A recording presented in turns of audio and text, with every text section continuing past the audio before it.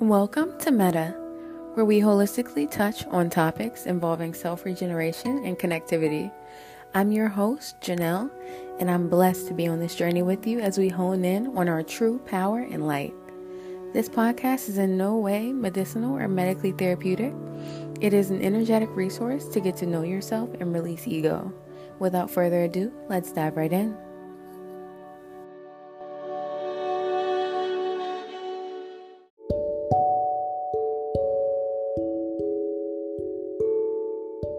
I saw this tweet and it made me realize something about myself growing up.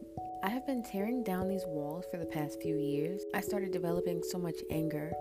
Certain emotions used to run through my head and I reacted so recklessly through it. Picking up a lot of substances in the process. I was always foggy. It was like I was dreamwalking on autopilot. It's derealization. Derealization is an anxiety-triggered feeling of feeling like you're in some kind of dream state, detached from the world, feeling as though you're like watching yourself from the outside. Derealization is where you feel the world around you is kind of unreal. People and things feel like lifeless or foggy. It can come from moments of chronic stress, such as trauma, major relationship, or work-related issues. You can experience it with severe and prolonged depression or anxiety with panic attacks. I tried to look it up, but it doesn't really have too much information on it or the chronic effects. Some people experience it once or twice in their lives, but I've been experiencing it on a very chronic basis. Everyone experiences it differently, but for me, it's like a VR type autopilot. The only thing I see in my scope are the things that approach me, like I have like tunnel vision almost, but it definitely feels like VR for me. And not to mention I experience a lack of emotions and a lot of major detachment. I don't really feel happy, sad, and it's definitely a lot of thinking, but most of the time I feel like a stranger to myself. To me, it feels like I don't really exist, and I know that might make sense, but that's how I feel. And if you do feel like that, feel free to reach out to me because I do also consult. Otherwise, it does feel like I don't exist, like specifically if I'm not interacting with anybody. One of the symptoms are acting as if, quote unquote, acting as if. Like as if you're present in the moment, as if I know what's going on, as if I'm just as happy as everybody else. But inside, I don't feel like I'm a part of this reality that I'm in.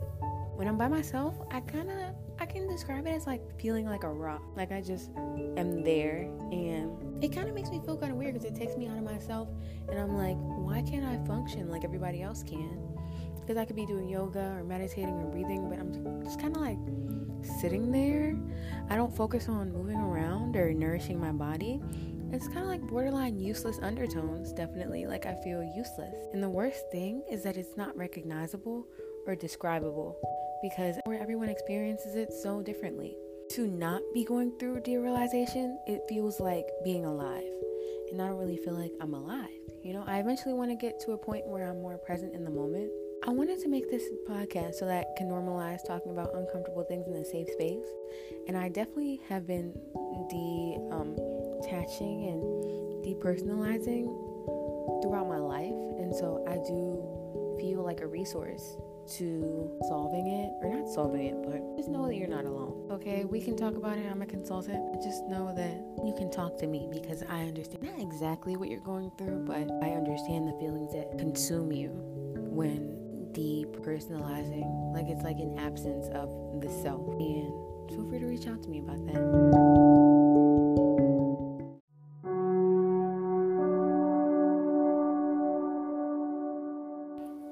And that's the end, my friends. Thank you for coming along this journey with me. I hope it was actualizing for you. For any questions, I can be reached on Instagram at Megan Janelle or on Twitter at Meta by Janelle. As always, thank you for listening. I'll see you next time. Bye.